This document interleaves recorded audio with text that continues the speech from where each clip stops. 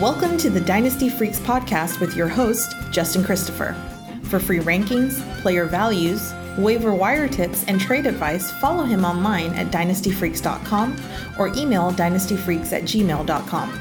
Hello and greetings from Austin, Texas. Welcome all of you Dynasty Freaks. Admit it, it's okay. You're addicted to Dynasty. I am too. My name's Justin Christopher and I am a Dynasty Freak. That's a freak with two E's. It's a long explanation. Anyway, I love the NFL. I watch every game every week. I love drafting, trading, scouting, and managing all of my teams 365 days a year. So do you. So let's talk some Dynasty. Here's what we have in store today on episode number 54. 54 episodes in on these podcasts. Before we get started, I will say you could do me a great favor by rating and reviewing on iTunes. That would be a great help for me. It would really help us move up the charts, particularly as we get headed into Dynasty season where people are actually going to start paying more attention and searching for podcasts on the Dynasty spectrum. So I would love it if you would give me a few minutes of your time to rate and review. Even tell me some ways I can improve. I would appreciate that too. So today, on episode number 54, we are concluding the positional philosophy series that I've been doing. Today we'll look at wide receivers. So we've been looking kind of my positional philosophy at each different offensive position, and today we'll conclude that at wide receivers. So the dead period is finally over. All 32 teams have reported to training camp. Real news now is starting to trickle out of camps, and preseason games are set to start next week. So this week I'll conclude my articles and the podcasts that we've done on the positional philosophy. My real aim in this is I hope that these articles and these podcasts would give you just a better idea of what you could do in the next year to balance out your rosters to put you in a better position to become a dynasty in your leagues. So I've already covered quarterback, tight ends, running backs, so you can go back and listen to those for sure. But today we're going to talk about my positional philosophy when it comes to the wide receiver position. There are exceptions to every rule, of course, but these are the things that I aim to do in all of my leagues. And so after listing all of them, in this case we have 9, so I'll give you 9 different things of my philosophy when it comes to the wide receiver position. After listing all of them, I will give you an idea about what my wide receiver rooms look like who are the players that I have on my rosters in the 6 Dynasty leagues that I'm a part of currently. So let's get started. Here's number 1 of 9 of my positional philosophy. The first one has to do, like I've done every week, starts with roster construction. So I like to roster 8 to 10 wide receivers. So I aim to roster 8 to 10 wide receivers. As you know, I'm in 27 and 30-man rosters. So these are deep rosters, true Dynasty rosters. So what I do is I aim to constitute about 25 to 30% of my roster to the wide receiver position. I'm definitely willing and do roster a few more wide receivers in leagues where I have to start 3 wide receivers. There's some leagues I'm in where I have to start 3, some leagues where I have to start 2. Leagues where you have to roster 3 every single week, you're certainly more willing to have a few more players on your wide receivers on your roster. In addition, I'm in several PPR leagues, and so in PPR leagues, I tend to have a little bit more wide receivers as well, just because they're likely to start in my flex positions if they get a full PPR. I'm willing to roster a few less in leagues where I'm like super weak at running back, and I just need a lot more guys at running back, particularly if I'm super strong at wide receiver. I talked about it last week too, and you can see when I list the teams below, my Good Times League, I'm actually really strong at wide receiver with my top 3 that are starting. And so in leagues like that, I'm willing to roster a few less wide receivers and a few more running backs. The second thing I'd like to say about my wide receiver position philosophy is that I like to have 3 to 4 wide receiver 1s and 5 to 6 unproven but high upside wide receivers. So I aim to have 3 to 4 wide receivers that are the unquestionable number 1 wide receiver on their team. So I don't mean wide receiver number 1 in the sense that they're top 12 in all of Dynasty. That would be pretty hard to do, although in a few leagues I definitely actually have that, as you'll see later. But my goal is really to have my at least 3, if not 4, wide receivers that are the number 1 targeted wide receiver on their actual NFL team. That way I feel like I have the highest targeted player, and I'm going to get guaranteed volume at that position. It's pretty hard to make that happen in every league, particularly in my 12-team leagues. Easier to do in my 10-team leagues for sure. But I usually find a way to do it, and I'm willing to make some trades to try to make sure that I have that. So then if I have 3 to 4 number 1 wide receivers for their teams, then what I like to do is I like to have 5 to 6 pretty much unproven players with very high upside to kind of balance out my wide receiver position. So most of my rosters look like that. You'll see when I list them. So I've got, top 3 to 4 number one wide receivers on their teams, things like Keenan Allen and DeAndre Hopkins, Juju. I've got Michael Thomas. You could argue between Brandon Cooks and Robert Woods. I've got both of them, and it's a little less certain who's the number one receiver there with the LA Rams. I've got T.Y. Hilton in a number of leagues. So I've got the guys that I know are going to be the primary target. But then I like to backfill it with younger guys. So if you look at my rosters when I list them later, you'll see that I have guys like Deshaun Hamilton or Traquan Smith or Anthony Miller or Kiki Kuti in a couple leagues, Anthony Callaway, even Josh Dodson, which I'll mention in a little bit, even guys that I'm a little bit more hopeful for, like Dante Pettis and Robbie Anderson. And so I really like to be top-heavy, where I've got some guys that I know are the number one wide receivers on their team, but then I like to fill them with younger guys that probably aren't going to start for me at all during the year, but they have the upside as we wait on them, which brings me to point number 3. Point number 3 for my wide receiver philosophy is I like to hold onto rookies for 3 to 4 years. So I just believe that wide receivers usually take 3 to 4 years before they break out. It used to be the kind of old adage that it always takes 3 years, third-year breakout wide receivers, but I'm even willing to go a year longer than that. I think sometimes it takes 4 years before they actually break out. So there's few exceptions, of course, but not many at the wide receiver position. It just takes longer to break out. Whereas if you listen to the podcast last week, I said that at running back, I'm willing to drop a rookie running back after 1 or 2 years because I can know pretty sure right away whether they're going to make it or not. And so the rookie running backs I hold on to really just for about 2 years. I'm willing to drop them, whereas rookie wide receivers, I feel like they take longer to break out, so I'm actually holding a lot more of them. That's why it's so important that I have 3 or 4 that I know are going to be number one targeted wide receivers on their team starting, and then I've got the back end, a bunch of guys that could become that for their team. This leads me to our 4th point, which is I like to invest in wide receivers on teams without a clear number one wide receiver on their team. So I like to invest in wide receivers that could become the number one receiver on their team because there's not a very clear-cut number one wide receiver on their team. Now, at the running back position, if you listened last week, I said that I like to roster guys who I know can never become the lead back. Like I'm fine holding on my roster a lot of running backs that I know will never become the number one running back because there's a number one guy ahead of them that's so much better than them. But I love to hold them because if their starting running back gets injured, you've got a great opportunity, short-term opportunity when their value is going to rise dramatically when you can either use them, to help you in a playoff push, or you can trade them to often to the team that has the starting running back that got injured. This is not the case with wide receivers for me, though. I devalue wide receivers quite a bit when they're drafted to teams with proven stud wide receivers. Like if I know that a guy's been drafted to a team and there's just no chance that he's going to become the number one in the near future because they've got a stud in front of him, then I'm less willing to invest in them. Instead, what I choose to do is I choose to invest in wide receivers that could become the number one wide receiver on their team, since there is not a proven wide receiver one on their team so far. So if you look at my rosters, which I'll read later, you'll see that I do this with like Seattle, where sure Tyler Lockett's done something, but there's still a lot of questionable players there that someone could become number one. I do this with Washington, with Chicago Bears, with Denver, with Jacksonville, and with San Francisco. All of those teams I feel like have yet to have a solid number one wide receiver that is going to keep that position for years to come. And so I like to invest in wide receivers and teams that don't have that clear number one. Next point that I'll mention is I like to invest in 2 young wide receivers on the same team. So similar, like I say, that I am willing to roster 2 young wide receivers on a team and hold them until it's clear which one of them actually has won the job, like which one's going to beat out the other one. So I've done that this year with wide receivers in Seattle, where I've got David Moore and Gary Jennings in a number of leagues. I do this in Washington, where I still have Josh Doctson, Trey Quinn, and now Terry McLaurin, this year's rookie. I do this in Jacksonville, where I have a lot of Marquise Lee and Dede Westbrook. Like these are teams where I've got 2 players on my team, on my roster, because I'm basically waiting to see which one of them is going to solidify a position and make that team as at least like the number 2 or possibly the number 1 wide receiver on their team. Next thing I'd say is I like to trade 2 for 1 wide receivers to get the guy that I want.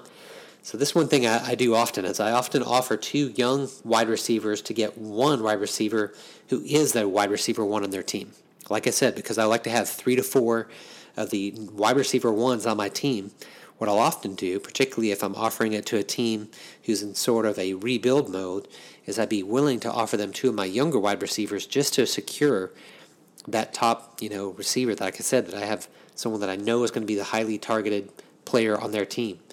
And so that's why I've got guys like DeAndre Hopkins on my team. I have him in 2 of my leagues, but I never drafted him. I traded for him. I've got Michael Thomas on my team, who I drafted for. These were all 2-for-1 trades to get the guys that I really wanted. Same thing true happened to me with Jarvis Landry. I traded him for last year, thinking he'd be the number 1 target there in Cleveland. That was an up-and-coming offense. Obviously, the OBJ trade changed that all quite a bit, so that's pretty disappointing.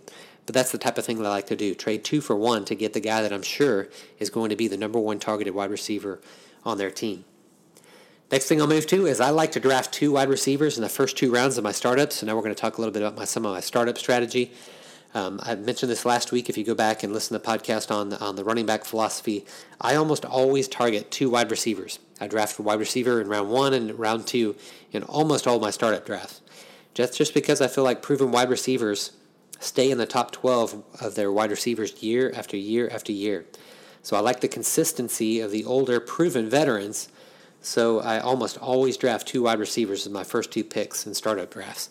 I mentioned my 2 most recent startup drafts. I drafted Antonio Brown and Keenan Allen in one of my drafts. My most recent FFPC draft, I drafted Travis Kelce in a tight end premium league and Julio Jones. So again, I'm not afraid to go wide receiver, or in this case we could say pass catcher, and go for running backs later in the draft. And so in startups, I love going wide receiver. Similarly, I'll say that in my next point here is that positional philosophy for wide receiver, I rarely draft rookies in startup drafts. I take a win-now approach in my startup drafts, which means I'm really not willing to draft a rookie wide receiver until maybe after like the 20th round, something like that. So I love drafting rookie wide receivers in the rookie draft, but not wide receivers in the startup draft because they just take so much longer to develop. I'm always in a win-now mode when I start a startup draft. So after year 1, I'm super willing to take a lot of wide receivers in rookie drafts, but not so much in the startup drafts. You take it, if you kind of look at my rosters here, which I'll read in a minute, you'll see that I have a lot of Deebo Samuel. I've got some J.J. Arcega-Whiteside, Andy Isabella. I've got several of Terry McLaurin and Gary Jennings, some of my late-round targets that I have. So I've got a lot of rookies on my team, but I didn't get them in the startup draft. I always get them in the rookie draft. So you'll see that I have a lot of young guys on my team, first and second round, even some that are in their 3rd year, because those are the guys that I'm kind of waiting to break out. But I don't draft them often, or really rarely, if never, in my startup drafts.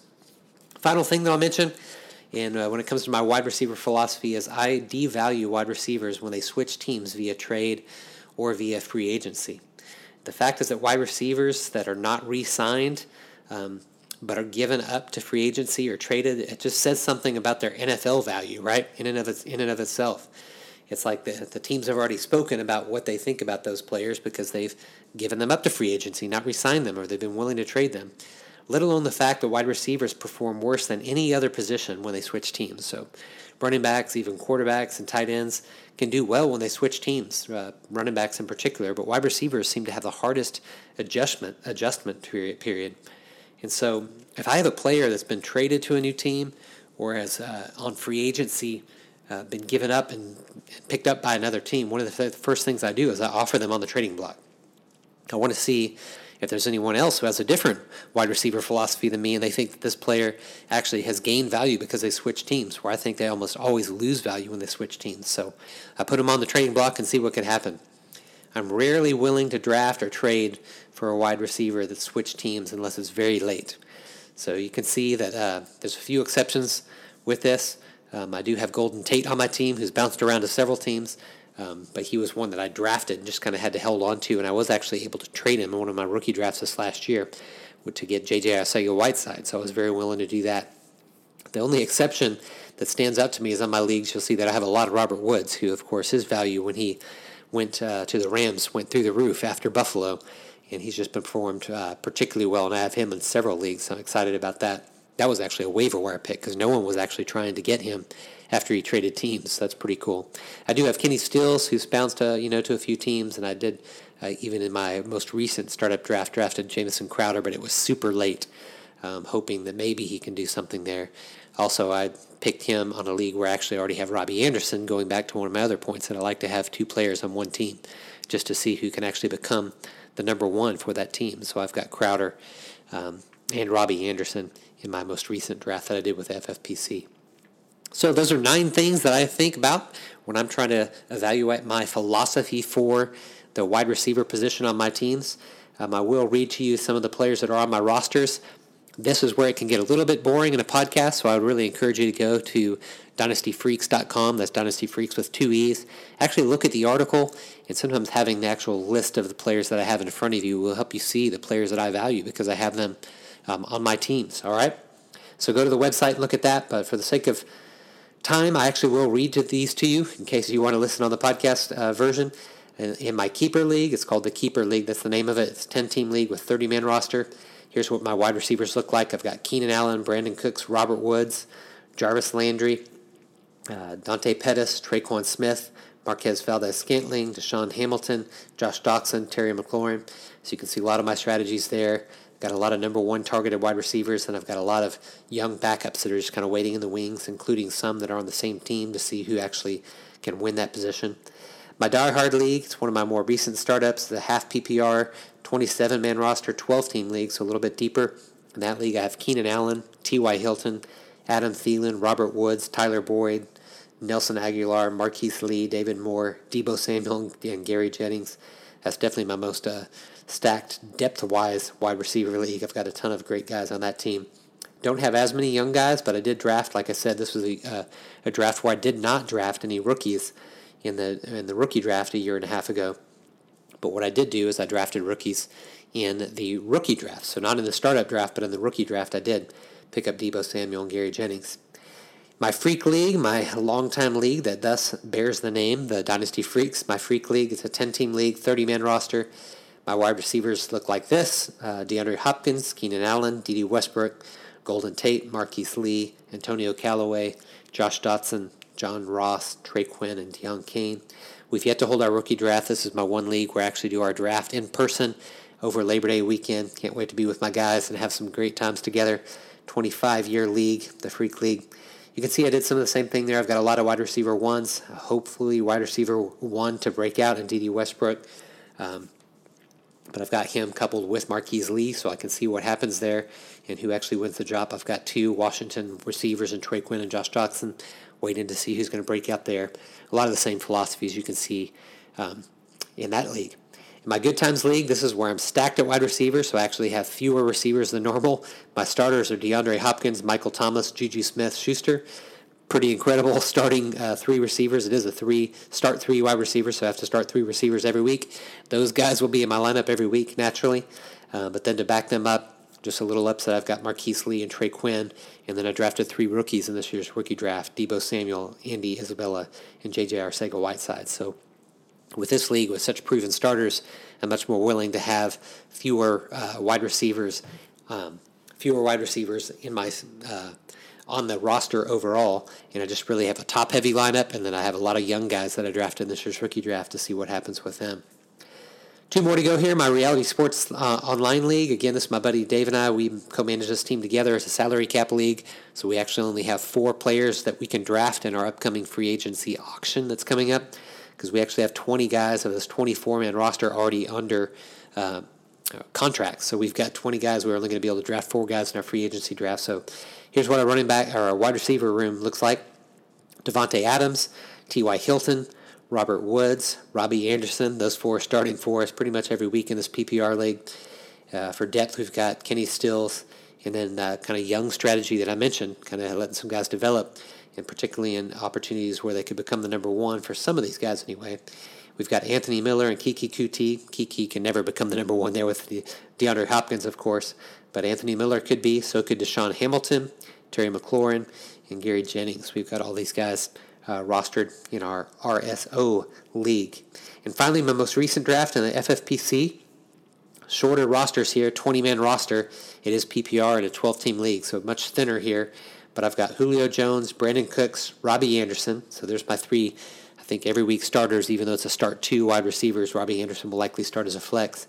And then the younger guys, to try to give some backup to them, I've got Dante Pettis and Kiki Kuti.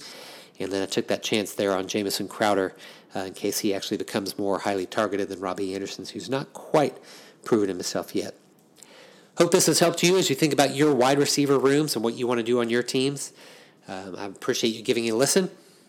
As always, contact me anytime at Dynasty Freaks. That's Dynasty Freaks with 2 E's, dynastyfreaks.com, or you can email me at dynastyfreaks with 2 E's at gmail.com. I'm super fast with email, less so with Twitter. Well, I've been building this website now, and podcast now for about a year now, because I wanted to develop a year's worth of content before promoting the website for 2 reasons. One was to get better by practicing.